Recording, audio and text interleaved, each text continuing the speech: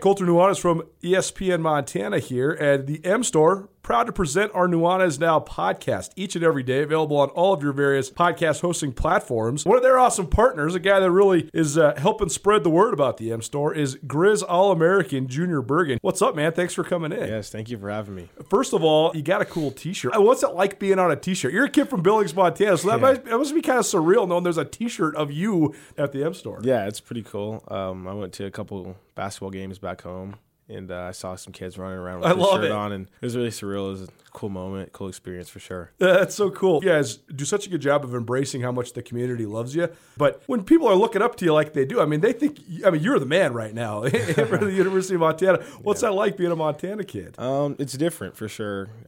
Growing up, you kind of look up to guys like who are in the NFL and stuff like that. But, it's just great to have a positive influence on these kids' lives. I just want to make sure I set the example and lead by example and give them someone to look up to. Go check out the M Store. They're located there at the corner of Higgins and Broadway here in the city of Missoula, and you can also visit anytime online, montanamstore.com. They have all the latest and greatest, a whole bunch of original Griz gear, and of course, they have Junior Bergen t-shirts. Junior Bergen, proud partner with the M Store, as well as us here at ESPN Montana. Thanks for swinging by, man. Yes, sir. Thank you for having me. The M Store, where they're all Griz all the time. It's time for Montana's only daily sports talk show, Nuanez Now. Watch the show statewide on SWX Montana Television. I like football! Now here's your host, Colter Nuanez.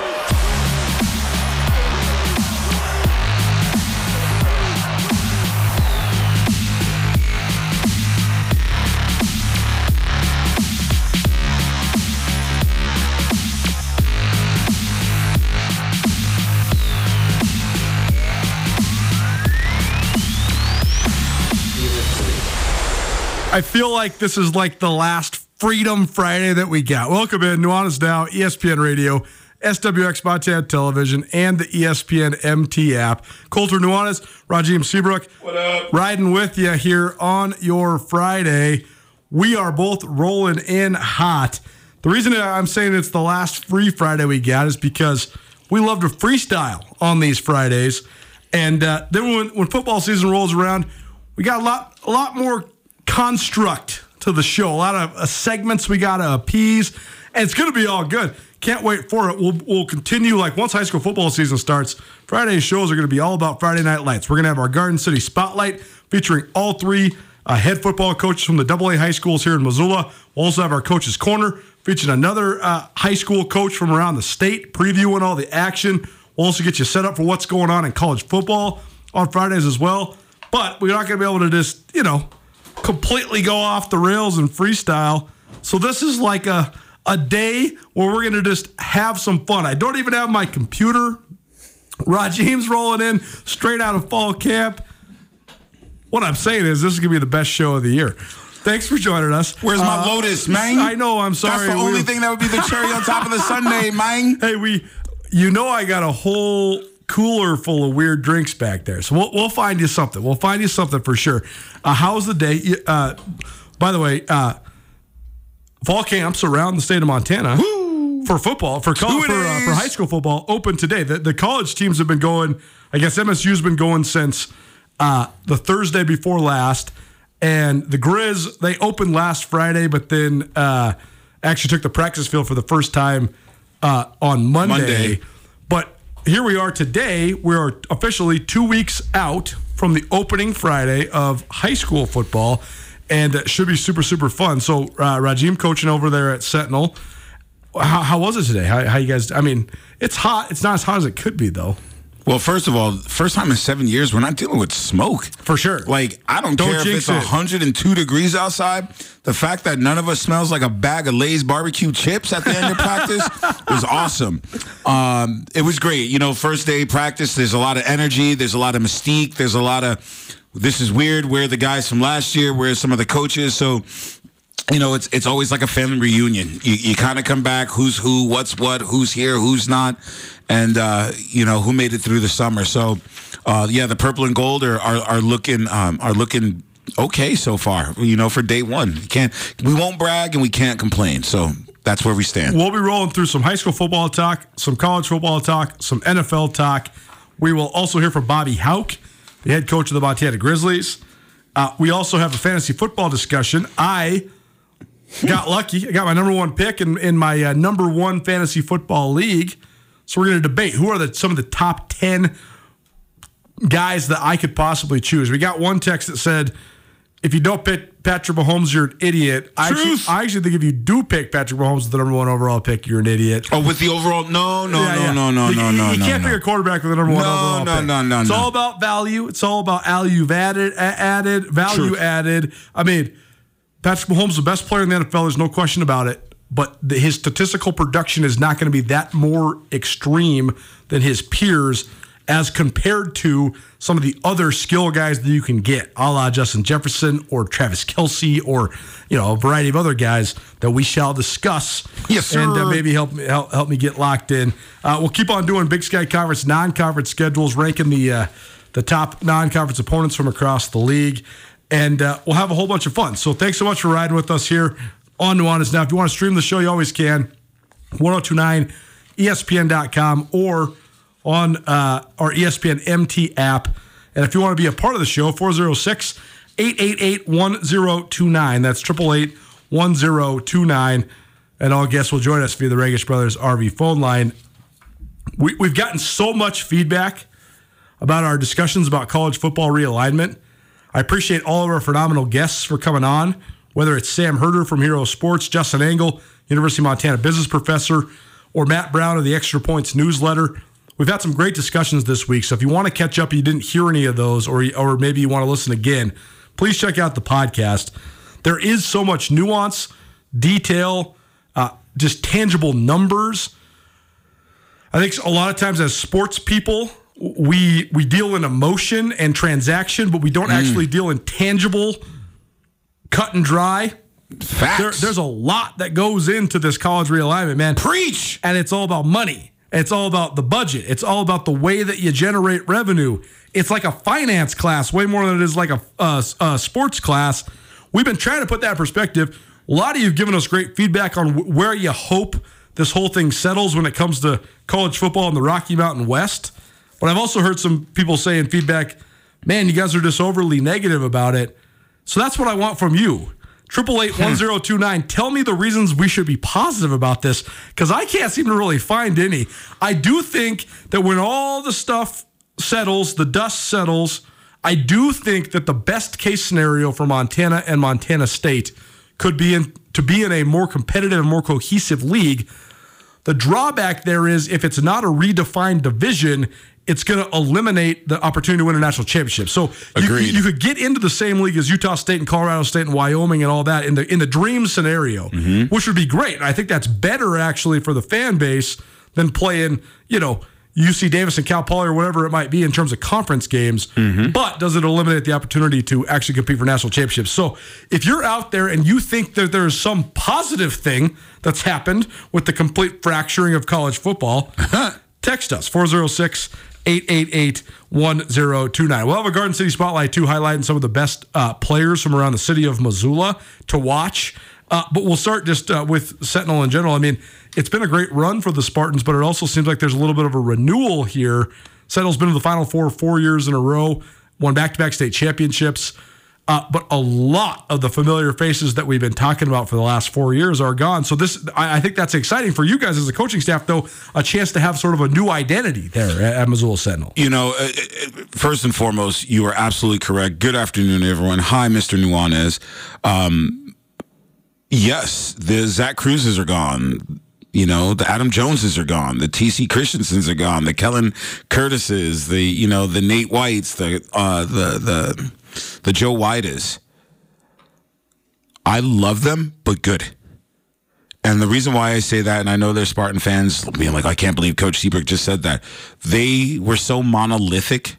Those Final Four appearances, the back-to-back state titles, undefeated seasons, that's a long shadow to live in. And sometimes you get cast in the mold to have to replicate, duplicate, and re-emulate everything your people that came before you were supposed to do, and they clump you together by identity.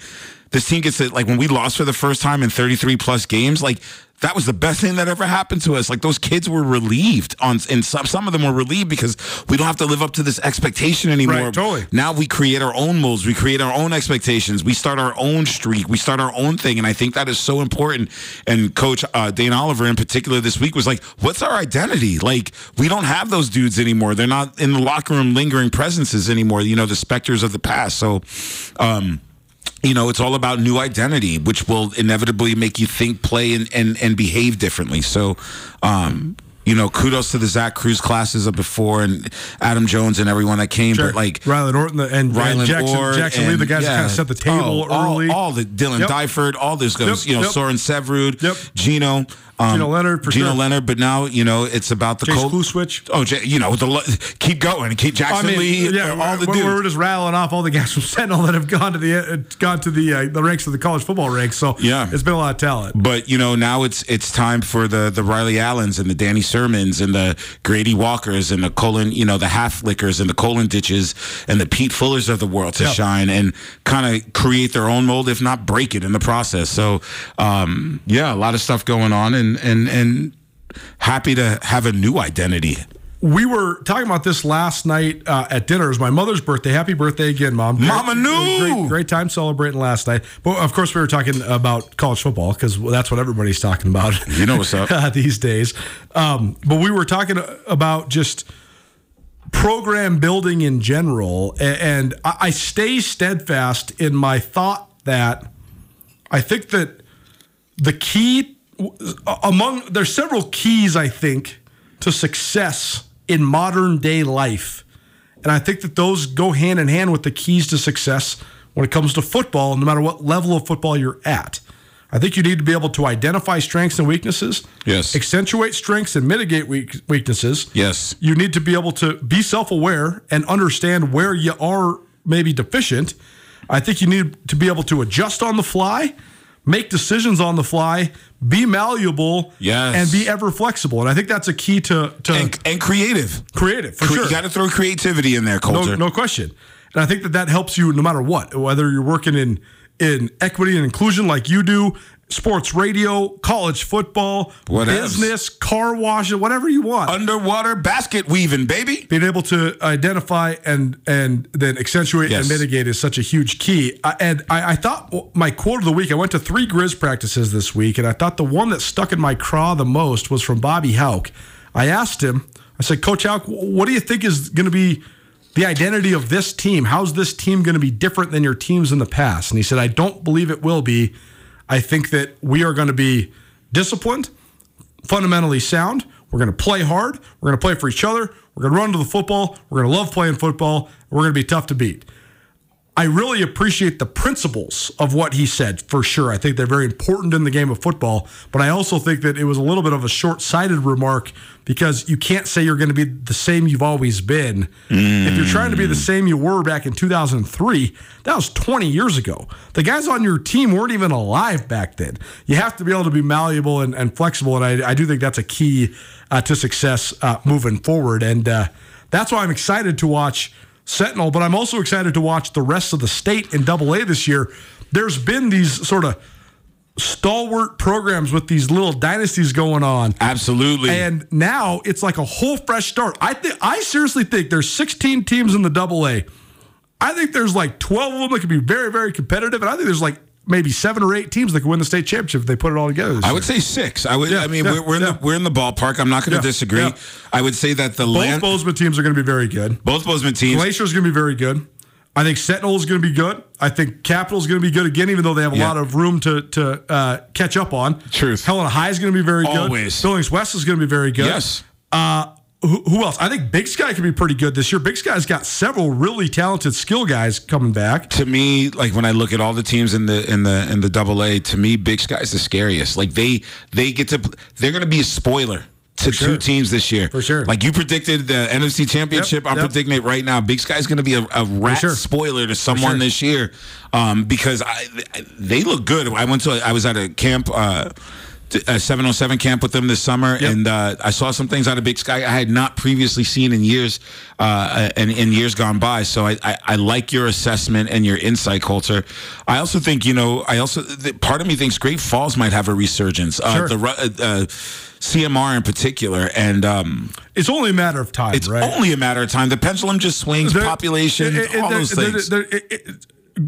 CMR was the cream of the crop in the AA for 35 years when Jack Johnson was the head coach. Forever. Great Falls High's always been good, though, competitive. The fact that both has been a little bit down in the last handful of years, you have to believe that somewhere, some way, somehow, a group's going to come. And I mean, Great Falls is, it's still I think, third or fourth largest town in Montana. Mm-hmm. I mean, there's a population base there. There's football tradition at both high schools, so it's just a matter of time. It's just a matter of time. And 15 years ago, Missoula football wasn't very good. Now, that's right. Missoula football's been competitive and winners. Last several years. So the pendulum always goes back and forth. It'd be really interesting. The word parity just comes to mind, it's one of those. There's no clear cut favorite. When you look at the Helena schools, you look at the Glacier, you look at Sentinel, even like the people that have graduated from these schools the last 2 or 3 years, like it's almost like you've gutted the cupboards, and everyone's kind of in I don't want to say rebuilding, but definitely in a reloading process. Especially when you look at the rosters for both U of N and MSU, they're all the Final Four teams of AA football for the last couple of years. It's littered with those rosters, so with players from those rosters rather. So parity. It'll be interesting. Friday Night Lights. Let's go. T-minus 12 days, brother. Let's go, baby. It's going to be really, there's a great opening weekend on deck as well. There are a lot of crossovers between the West and the East the first couple weeks. Oh, yeah. Got my eye on that Capital versus Gallatin game week 1. That's going to be pretty good. Well, who's Sentinel open up with? Oh, hold on. I'll tell you here in a second. Save it, because we got a full Missoula High School football segment coming up. But let's roll on some NFL. Rajiem Seabrook. Yo. Rolling with me, Coulter Nuanez, here on your Friday. Freestyle Friday. It's also a Floco Friday, but we were both up against it, so we did not get a chance to get the coffee, but you should get some coffee. It's a Friday night. You can stay up late. It's the height of summer, no matter where you're at in Montana. There's a Florence Coffee Company kiosk near you. Here's the game that I created last week, and we're going to keep playing the game. The game is that we go back and forth. I name a team. Rajiem names the player that first comes to mind from that team, and then we analyze what it means about that team. We're talking all NFL right now. My guy. And then he names a team, I name the guy, and we just analyze. We go back and forth. I think we did 13 teams. Of course, I threw away my list, so I'll try to remember so we don't repeat. But I'll start because I know right off the top, the first team that pops up on here is a team we didn't do, the Miami Dolphins. Tua Tagovailoa. Tua is the first one that comes to mind. Tua, when healthy and non-concussed, has been a lethal lefty in this league and has had systematically has had an organization literally put pieces around him to get better year by year. The concussed wrist, finger injury plagued laden year of last season really, I think, took some wind out of the sails and doesn't allow them to go regardless of the other pieces that are on the field. Tua is definitely the trigger man. So I think a healthy Tua changes the Miami Dolphins greatly. To me, they have one of the top 3 receivers in the game, and Tyreek Hill, for sure, and the Cheetah. I think the defense has made some vast improvements. I think that's the most underrated part about the Dolphins, actually. Dude, the Dolphins have a defensive culture because Brian Flores was there. Yes. And they still run the same system. Yes. They built it up around great defensive backs first and foremost, and Xavier Howard still remains one of the great corners in the league. And I also thought that 2 of the most underrated storylines in the NFL over the last 12 months were, 1, how great Jalen Phillips was last year. He was one of the best pass rushers in the NFL. Ridiculous. And 2, I don't know how I really missed this. I actually didn't know this until I started watching the NFL Top 100. Bradley Chubb, who's former top 5 pick by the Denver Broncos, he's now in Miami. So if you're talking Chubb coming off the strong side and Jalen Phillips coming off the weak side, that's a great pass rush duo. And if you add a cover corner to that, that's awesome. So it does start and end with Tua Tagovailoa because they built the whole thing around him. But I do think that Miami's going to have a lot of room to build because their defense, I think, is going to be really, really good. I think their defense is going to be good. And, outside of Buffalo, They could be the second runners up coming out of the East if they do it right. I look at their schedule and they have a chance of making a run. They truly do. I think they have the tools. I think they have the coaching staff, and I think maturity wise, this is the year that Tua kind of puts them over the top. One of the most awesome and fascinating dynamics, but also one of the great testaments to the salary cap and the parity that exists in the NFL. Yes, is the fact that the New England Patriots used to be the only team in the AFC East, and now the New England Patriots are like the de facto fourth team in the AFC East. Well, I mean, regardless, I think Buffalo's a top 5 team in the NFL. Yes. I think the Jets and the Dolphins are both legitimate playoff contenders in the AFC if they play their cards right. And then the Patriots, I think the Patriots could be pretty good this year and still maybe get fourth in their division. We'll see, man. We'll see. I don't have a lot of faith in Mac Jones.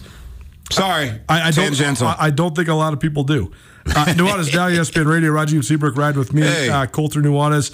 All right, your turn. You name a team. It's hard because I don't want to regurgitate. That's okay. What I'll was tell already you. out there. I lost the list, so I'll tell you if we did. Okay. Let's just stay in the East. Let's go with the Jets. The Jets are good. The first person that pops to mind for me with the New York Jets is not a player. It's the head coach. It's Robert Saleh. That's awesome. I love it. Saleh is a great defensive mind. He was an excellent defensive coordinator with the 49ers. Mm-hmm. The Jets were, I would say, a good team last year, even though they were outside the playoffs because their defense was great. So good. Their offense was awful. They had so much drama. Zach Wilson saga. Bye. Joe Flacco's all of a sudden, and then all of a sudden Mike White and all these different things. Yet they still had the offensive rookie of the year. They had in Garrett Wilson. They still had Breece Hall, who was a great running back before he tore his ACL. The narrative is that the Jets were a quarterback away, and then they got one of the great quarterbacks in the history of the NFL to come there. The thing that could only stand in their way, though, because I do think the Jets are going to be a top 10 unit defensively. No question. Sauce Gardner, baby. I mean, Sauce Gardner's best corner in the league. Period. Quentin Wilkerson's one of the best inside guys in the NFL. Quentin Richardson, excuse me, one of the best inside top guys 5 in the NFL. Absolutely. And they have great line. I mean, they have, like I always say, to be elite defensively in the NFL, you need to have an elite player on all 3 levels of your defense. The Jets certainly have that. Mm-hmm. They have a good offensive line. They have one of the best young receivers in the league. Mm-hmm. The only thing that could stand in the way, though, is I think there's 2 things that can stand in the way in the Jets' Aaron Rodgers and his ego. And Robert Saleh. Oh, totally. I don't disagree with you at all. I think that so far the murmurs that out of New York, out of the Gang Green, has been minimal, which I'm totally shocked by, especially with how much Aaron Rodgers loves Aaron Rodgers.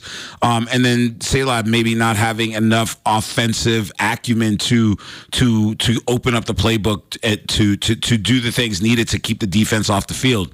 However, adding a piece like Aaron Rodgers allows you to open up the playbook and allows coach to do things that he has not been able to do up until this season. So we'll see. Okay. Nuanez now, ESPN Radio.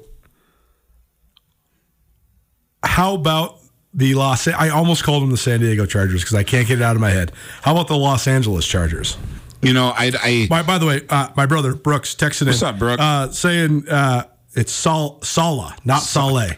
Coach Saleh. So there you go. Regardless, thank you the correction. Los Angeles Chargers. They're an enigma to me. When I look at them up and down the board, especially offensively, like they kind of remind me of the Portland Trailblazers of the 90s. On paper, you should be scorching this league. On paper, you possibly should be next in line to usurp Patrick Mahomes. On paper, you should be a top 5 team in the league. But injuries, inconsistencies, aging wide receivers, Justin Herbert taking some ungodly shots when he shouldn't be. For sure. Has left me sort of scratching my head. And when I look at all of these questions, it has not so much to do with a player. I'm not going to mention the player. I'm going to say management. Like, what are you not doing to be more successful for this team? You had a move. There was big splash about that. You got Justin Herbert. There was a big splash about that. Yep. Now I defend them. They also play in the toughest division in football in the AFC West. I'm not going to, that's a big hump to get over. But there's something about, like, you got Justin, you got Austin Eckler, you got all these pieces, but it just it's not clicking for me or for them.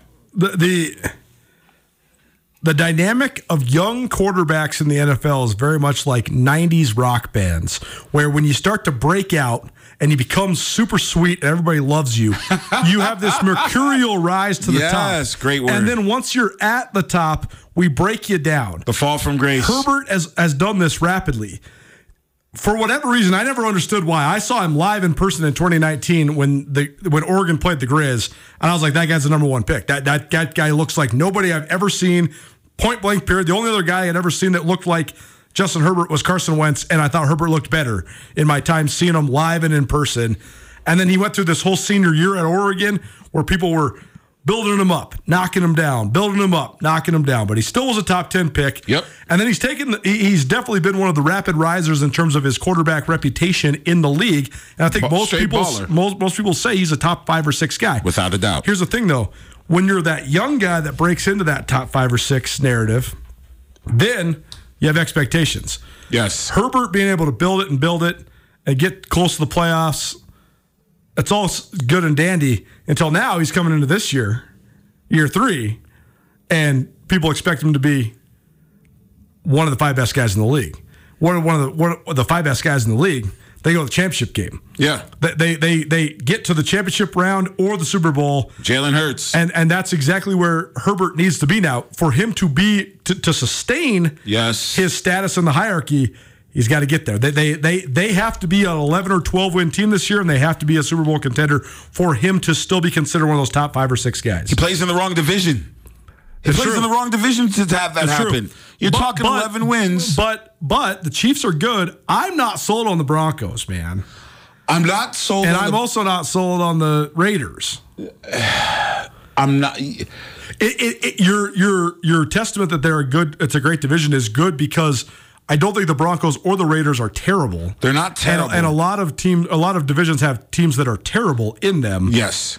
But I know there's a ton of hype around the Broncos right now because of Sean Payton. Yep. And I know that Nathaniel Hackett was a total disaster last year. Dumpster fire. But I also think Russell Wilson just doesn't have it anymore. And I don't really know if Jimmy G has it at all either. So Jimmy Janky G?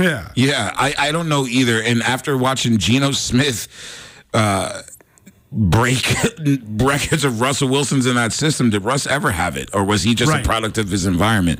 Another story for another day. Russell Wilson will get incrementally at least better this year because he's not playing for Nathaniel Hackett. I mean, they didn't even know when to call a timeout. Those guys were getting in fights during the game. I mean, it was any worse, brother. It was horrible. It was pretty bad. It was like watching Ray Charles trying to coach. Like he was like he couldn't see anything. You know what I'm saying? Come on, man. Amazing. All right. Well, we're sort of on the same page on the Chargers. I do think their over/under win total for the year is 9.5, which I actually think say 10. Yeah, right. I'm a 10 win guy. I think for them, for Herbert specifically to maintain his momentum, 10 wins. They need to be a double-digit win team this 10 year. Wins. And they need to be a playoff team. 10 wins and a wild card at the very least. But that's why the NFL is fascinating, right? Because you got your division champions, but then it's the battle for the other 3 spots. Totally. And it's going to be the Chargers versus those teams we just talked about: the Jets, the Dolphins. Yeah, a second team out of the AFC North, the Steelers possibly. The Steelers or the Steelers, Bengals, or Ravens. One of those 3 teams is going to be in the position to be the second team out of the North. You know what's funny is the Ravens might be the worst team in that division this year. See, I think if Joe Burrow isn't healthy, I think the Ravens are the best team in that division this year. Hey, bud, I don't know. My crystal ball is a little murky. We do have a little bit of insight into it, only because our guy Marty Mornaway, he coached Lamar Jackson, and Marty's take is that Lamar is a very unique guy. I think we know that. He can see that. Agreed. Lamar is very into loyalty, and last year was very hard on him because he was trying to find the loyalty, and there was none. But then he found it. and he signed the long-term deal. Marty's whole take is that Lamar Jackson's going to be as good as he's ever been because he knows what he's got now. He's got a long-term deal. He's got the guaranteed money. They put receivers around him. They got Odell Beckham. They got Zay Flowers, though they drafted in the first round. He's nice. So, I don't know. I think the Ravens are actually the favorites in the AFC North. We'll see, brother. We'll see. More of this haphazard, random, and incredibly fun game later on here in Nuanez now. But we got to get out so we can talk some Big Sky Conference football. Yes, sir. Bobby Hauck, the head coach of the Montana Grizzlies. But he also coached at UCLA, at Colorado, and at Washington. Yes, sir. None of those are in the same league that they used to be. He has thoughts. Coach Hauck on conference football realignment right after this. Keep it right here. Nuanez Now, ESPN Radio. Are you having a bad day? Did you get hurt and it wasn't your fault? Are you in trouble? No matter what has you down, you can take action and help yourself by letting Schulte Law Firm help you. Schulte Law Firm litigates injury, criminal, and civil matters, providing expert advocacy in any situation. Here with Dwight Schulte from Schulte Law Firm. When it comes to criminal defense, what's an example of why someone could or should call Schulte Law? Criminal defense happens on somebody's worst day, and it doesn't mean that someone's a bad person. We all make mistakes. We all make choices that maybe aren't the best choice, and that can lead to dramatic consequences in somebody's life. So we're really focusing on personal injury and criminal defense. We do a lot of different areas of the law, though. We have a strong background in real estate.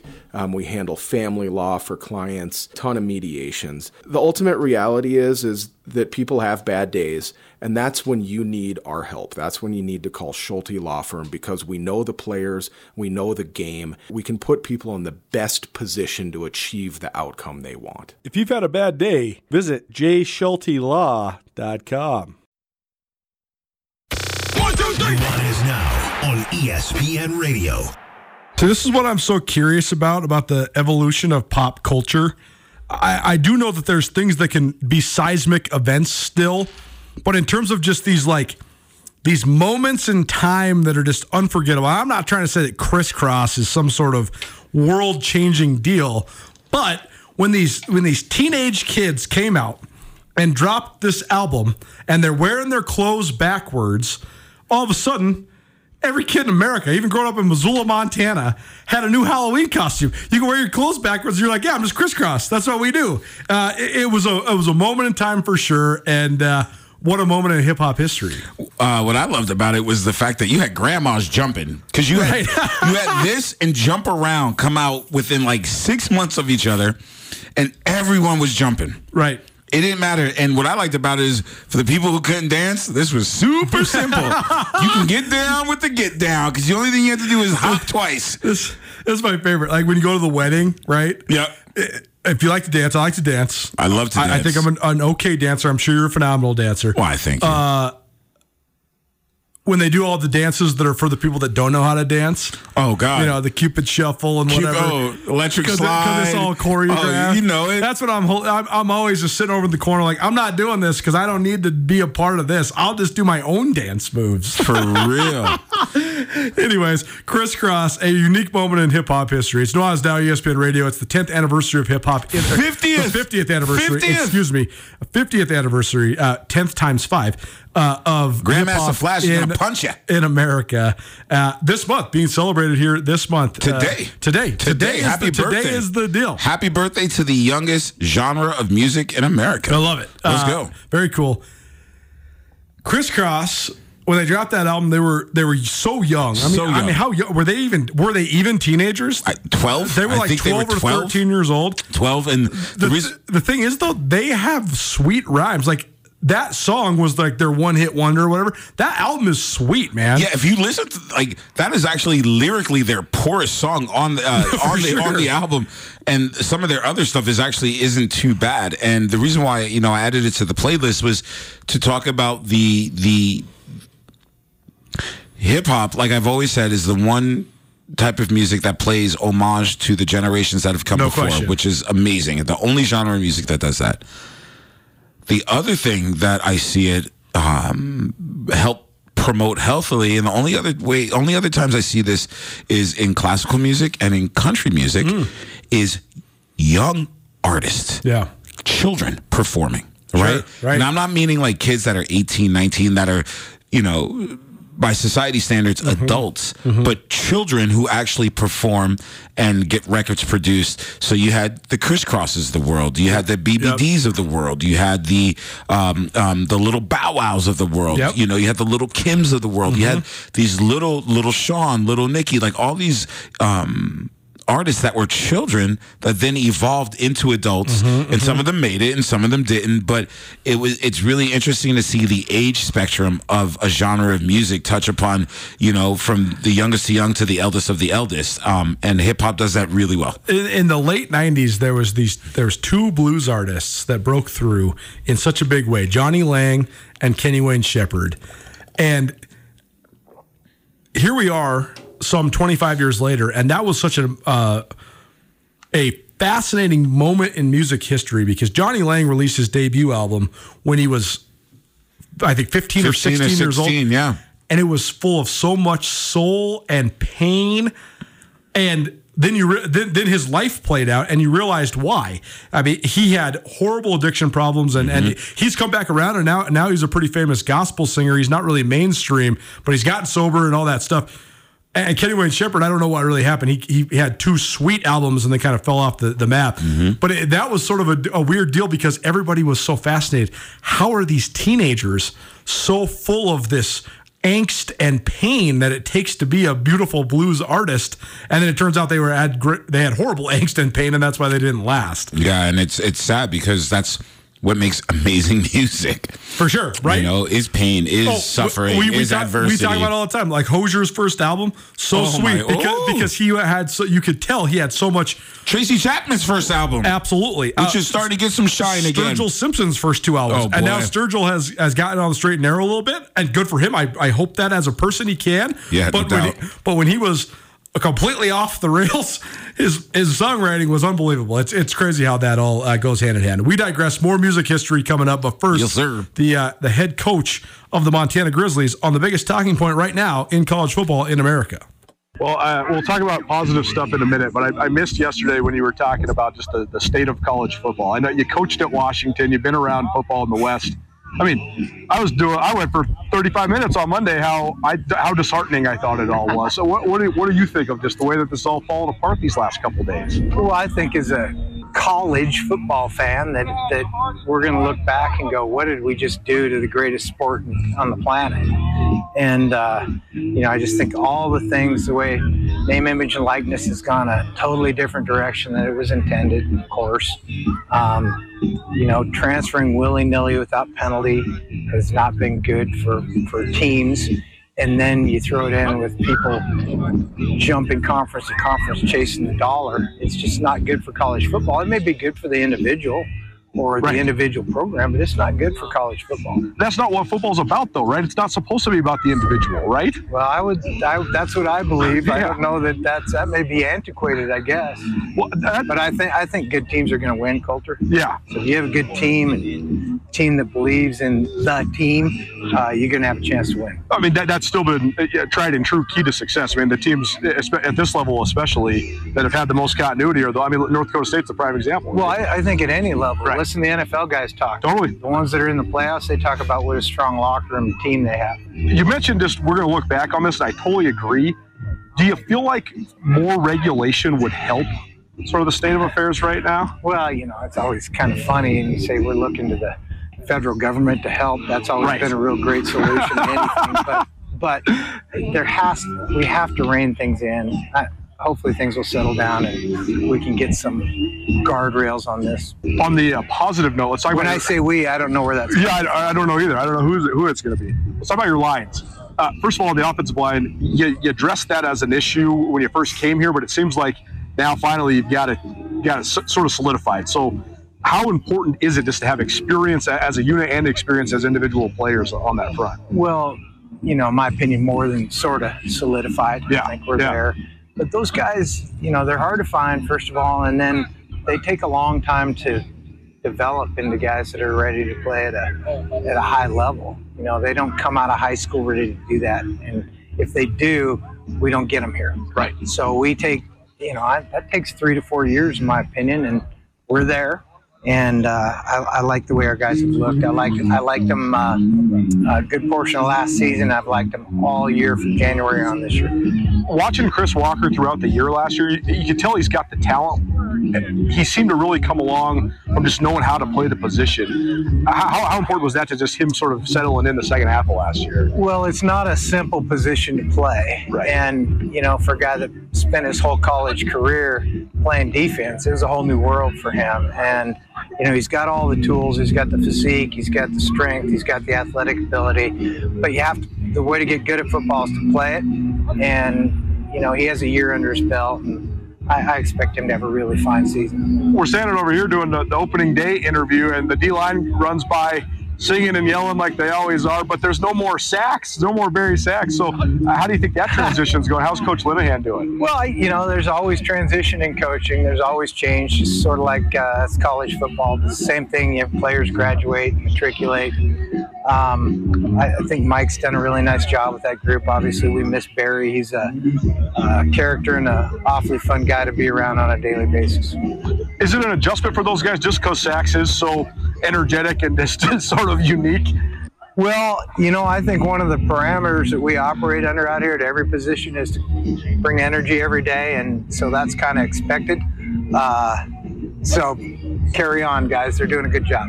Governor, a proven guy on that defensive line. A lot of the other guys, though, they played a lot last year. It seems like they have a real opportunity to become sort of like the household names like Cale Edwards and Hank Deuce and guys like that. So what do you think of some of these up-and-coming defensive ends? Well, the better we play up front, the better our defense will be, and that can be said for every college or professional football team. So good play out of the D-line would be big for our defense. And Governor is a terrific player, and hopefully all the other guys that are playing around him will have that type of season as well. I thought that last year Governor be able to stay fresh because he had such a great guy to rotate with Eli Alford was such a key for you guys. What do you think of Jared Bramos, and is he ready to kind of be that second guy on the inside? Backup nose right now is Cash Mitter. Oh, nice. I like Cash Mitter too. He's doing a great job, and he's versatile. He can play them all. That's where he's playing. And then the third nose right now is Kellen Dietrich. Very good. So a couple small town guys, and I know you were really high on both of their potential when you recruited them. So what have you thought just of the way they just put on weight and sort of acclimated to the inside? Well, again, it's pretty combative in there, and especially coming from a small school, you haven't seen guys like you're playing against daily. So those guys have done a nice job of working their way into the mix, and that's off-season and in-season. Last thing for you, a couple NFL guys here, and I know you like it when they're out here, so what do you think that just says about Montana Griz football? Well, it's great to have those guys here. We'll have every team will be through here between now and October. Every team will be through here at least twice. That's what it's been. So every NFL club will have guys through here, and shoot, I was just thinking about it today at lunch. We've had 4 former NFL head coaches here at practice over the last 6 months. Pretty cool. Yeah, I think another one's on his way. Marty said he's coming down. So well, great. Always good to have Marty. There you go, Bobby Hauck here on Nuanez. Now it's our Hauck highlights. We'll do that once a week here on ESPN Radio. Appreciate Coach Hauck for taking a few minutes before practice yesterday to catch up with us about college football, but also some interesting notes there. Alex Governor is, I believe Alex Governor is the best player on the Montana Grizzlies. I think he's an All-American caliber guy. I think he's the best true nose tackle in the Big Sky and one of the best nose tackles in the country. He was able to thrive so much, first because of his talent, but also because he had a little bit of a guy to spell him the last couple of years in Eli Alford. I thought Eli Alford is one of the most underrated players on the Griz the last couple of years, and being able to rotate those two guys was big time. Jared Bramos broke out in the spring, but interesting notes there from Coach Hauck.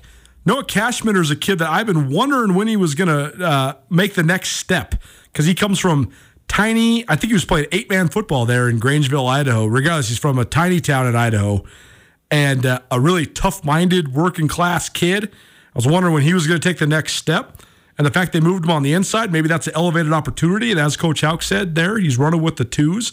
And then Kellen Dietrich's another guy that I thought I was really high on coming out of high school, kid from Havre High School. His old man was the strength coach up there at MSU Northern, so he's got certainly a lifting background for sure.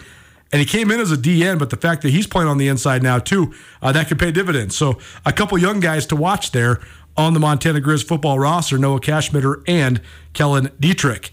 How about some of the top players in the city of Missoula? We'll do a Garden City spotlight with some of the guys to watch. On the other side, keep it right here. Nuanez Now, ESPN Radio.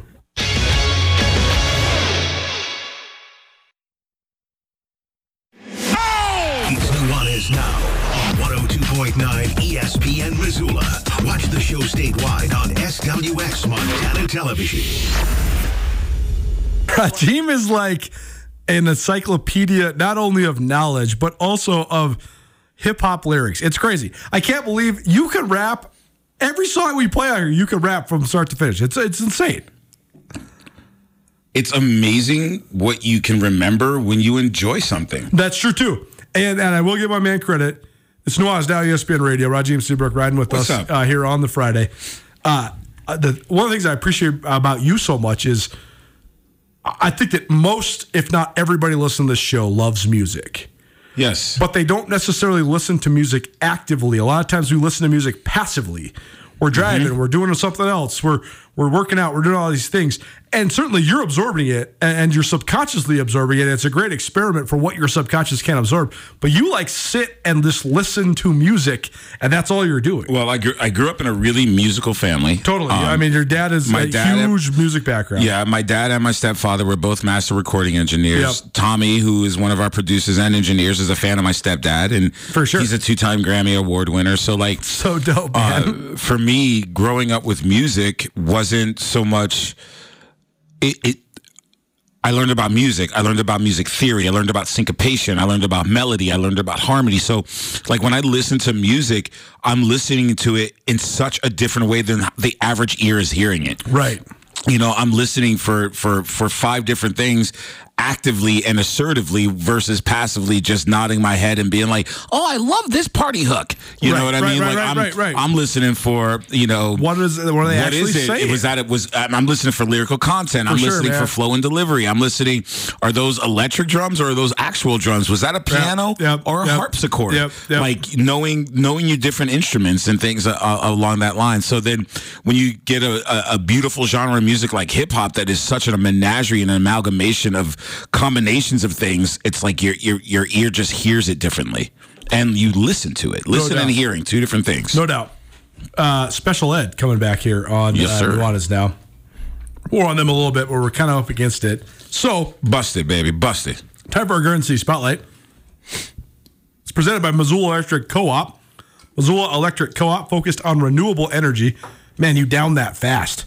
Rajiem's going to be on fire in hour number 2. He was drank a whole yerba mate, so no Lotus today, but that's way stronger than a Lotus. So here we come. Missoula Electric Co-op, focused on renewable energy. They've created 3 community solar programs for their members to take part in and benefit from. Wanted to do just a couple notes on some of the top high school football players that are returning in the city of Missoula as we break down all things Garden City. Missoula Big Sky went 3-7 last year, but I think the Missoula Big Sky was in a tier of AA all by themselves. I actually think there was a 2-team tier in AA last year all by themselves. Big Sky and CMR. Both teams went 3-7, so they were outside the playoffs, but they were competitive in games. The teams below CMR and Big Sky were oftentimes getting beat by shellacked, getting beat by 7, 8, 9 touchdowns. You know, I mean, you're talking losing 55-0 at half. I mean, sometimes Hellgate gave up 80 to Glacier, which was horrible. And it's not great, but I do think that like the Skyviews of the world and the Belgrades of the world and those teams, they had a hard time. They were in the bottom tier, and then I think that there was the playoff tier, and then there was the Big Sky and CMR tier, where when you're playing those teams, you're probably going to be the favorite, but they're going to give you everything you can handle. You're walking away with a fat lip. And Big Sky's got players that are tough as hell. Dudes. That's because their coach is tough as hell, man. I know that I have a bias for it because Matt Johnson was my first high school football coach. He was my freshman coach at Big Sky. He's a great friend of mine, and he's been a great mentor to me, so supportive of me throughout my entire life. But completely unbiasedly, Coach Johnson knows how to get a lot out of his guys. Big Sky has a lot of challenges because of the dynamic of the school, the student body enrollment. There's a lot of different things. We don't need to get in the weeds on all of it. But here's what I'm saying is I think Big Sky going 3-7 last year, though, I think they have a chance to be pretty good this year. I think they could be a fringe, if not a playoff team if they put it together. Drew Martins is back for his second year as a quarterbback. Boy's nice. He's good. He's good, man. He's tough. He's good. He's got a great attitude. He can be a good leader. He might be just be an average thrower, but they love running the sort of zone read type with Wildcat quarterbacks, and with the Janicaro boys, they made playoff pushes both times. And I think Martin is kind of like that. He's a big, strong kid who's tough. Colton Ramos was one of the leading receivers in the West last year, even though Big Sky doesn't throw the ball that much. And Aiden Marceau was the all-state safety. Those three guys are good to build on, for sure. If Big Sky's biggest issue has been having depth on the offensive and defensive lines and having guys that can cover on the perimeter. That's been and when Big Sky's had that, they've been good. They've been good to great. I mean, when I was there, Big Sky, we had great fronts and we had great corners, and that's why we were a semifinal team. That's just the next step. But I do think they have some stuff to build around. Tell us about Sentinel. Riley Allen's where he started. He's coming back for a second year as a starter at quarterback. Danny Sermon is a dude. He's committed to the Montana Grizzlies, a 6'6" tight end. That's a great place to start. What else does Sentinel have coming back? 2 initials, son. GW. Grady Walker. Oh yeah, Grady Walker, of course, committed to the Grizzlies as well. So two Montana commits for Missoula. He's ridiculous. He's the perfect blend of his mother and his father reincarnated. Phenomenal athlete, highly affable young man. Is going to take the top off of this offense several times throughout the season. There's Evan Havliger, who is going to be a phenomenal slot receiver. He's going back to freshman year. I called him Dane Oliver Jr. So like he kind of reminds me of Dane in Dane's first 2 years when he played for the Griz. Small but mighty. Yeah. And then on the other side of the ball, Grady Walker is going to be a ridiculous, phenomenal safety, and Danny Sermon is actually going to the other side of the ball this year, playing a little D end as well. Good. And at 6'6", 250, that is a tall who can also run. Yeah, for sure. That is a tall task. Run and bend. And then there's a couple of underclassmen, Titus Cooney. Ryan Hadel, manning down the linebacker, Jackson. Sorry, there's so many names. There's so many kids I want to give shine to, but they're going to be guys that are going to be good. They're not going to be the household names of the Drew Clumps and the Zach Cruzes, but collectively as units, they will be very potent. And I'm looking forward to seeing them. Rondo, who's going to be a heck of a running back. Imagine a fire hydrant with legs. Nice. That's Rondo. So love it. Yes, a lot of good stuff coming out of the Purple Rain facility known as Sentinel High School. Quick tangential note: Drew Clump, who was a great athlete at Sentinel, ridiculous, multiple time state champion in the hurdles, and also an all-state football player. He was playing defensive back for the Grizzlies. Now he's playing wide receiver. So his versatility is showing through. Quickly on Hellgate, because I know we're up against it. And this is from a person that knows Hellgate football well. Hellgate's going to play a lot of underclassmen up on the varsity this year, but they do have a couple stalwart seniors. Otto Seagrave, who's an offensive lineman and a defensive lineman. He's 6'3", 250. I like that kid. He's going to be certainly one of their captains. Colin O'Leary. That's my boy Tim's son. Yeah, there you go. What's up, O'Leary? He's a nickel / wide receiver and also a good basketball player for the Hellgate Knights. Isaiah Squires be the bell cow running back there for Hellgate, and also going to play a little linebacker. Rylan Davis is probably going to be the quarterback there. He's a junior. Jacob Finch, he's the younger brother of Ian Finch. He's a safety and a wide receiver. And then a couple really talented sophomores as well. Parker Link will probably play both ways, as will Evan Pyron. Evan is the son of one of our great contributors, Chris Redpath. But Evan's a stud. He's a great up-and-coming athlete, and I think he's got a bright future as well. But I do appreciate what Ryan Nelson is doing there at Hellgate. Mick Morris, it was as tough of a rebuild as you could find in high school sports in the United States of America when Mick Morris took over at Hellgate. They had lost 50-plus games in a row. Mick Morris got them rolling a little bit. Riley Wooster helped the cause big time. Huge. As did a couple of the other, the Salonen boys were there too. And I know Brian Salonen, who listens to the show all the time, he's been helping out at Hellgate forever too as an assistant coach. Yes, he has. And he's got great passion for it as well. But it was an incredibly tough rebuild. And when they actually broke through and won a couple games, it was like they won the state championship. And that was cool.